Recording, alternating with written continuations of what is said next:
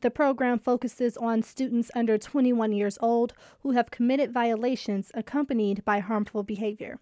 Wellness Director Mary Jo Dupree says the initiative will be evaluated at the end of the school year. That's why it's very intentionally a pilot program, is to make sure that we are looking at what were the intended outcomes, were we successful, and is it something that should be adopted or implemented more formally. Dupree says the program's goal is to promote safety and well-being, not to punish students.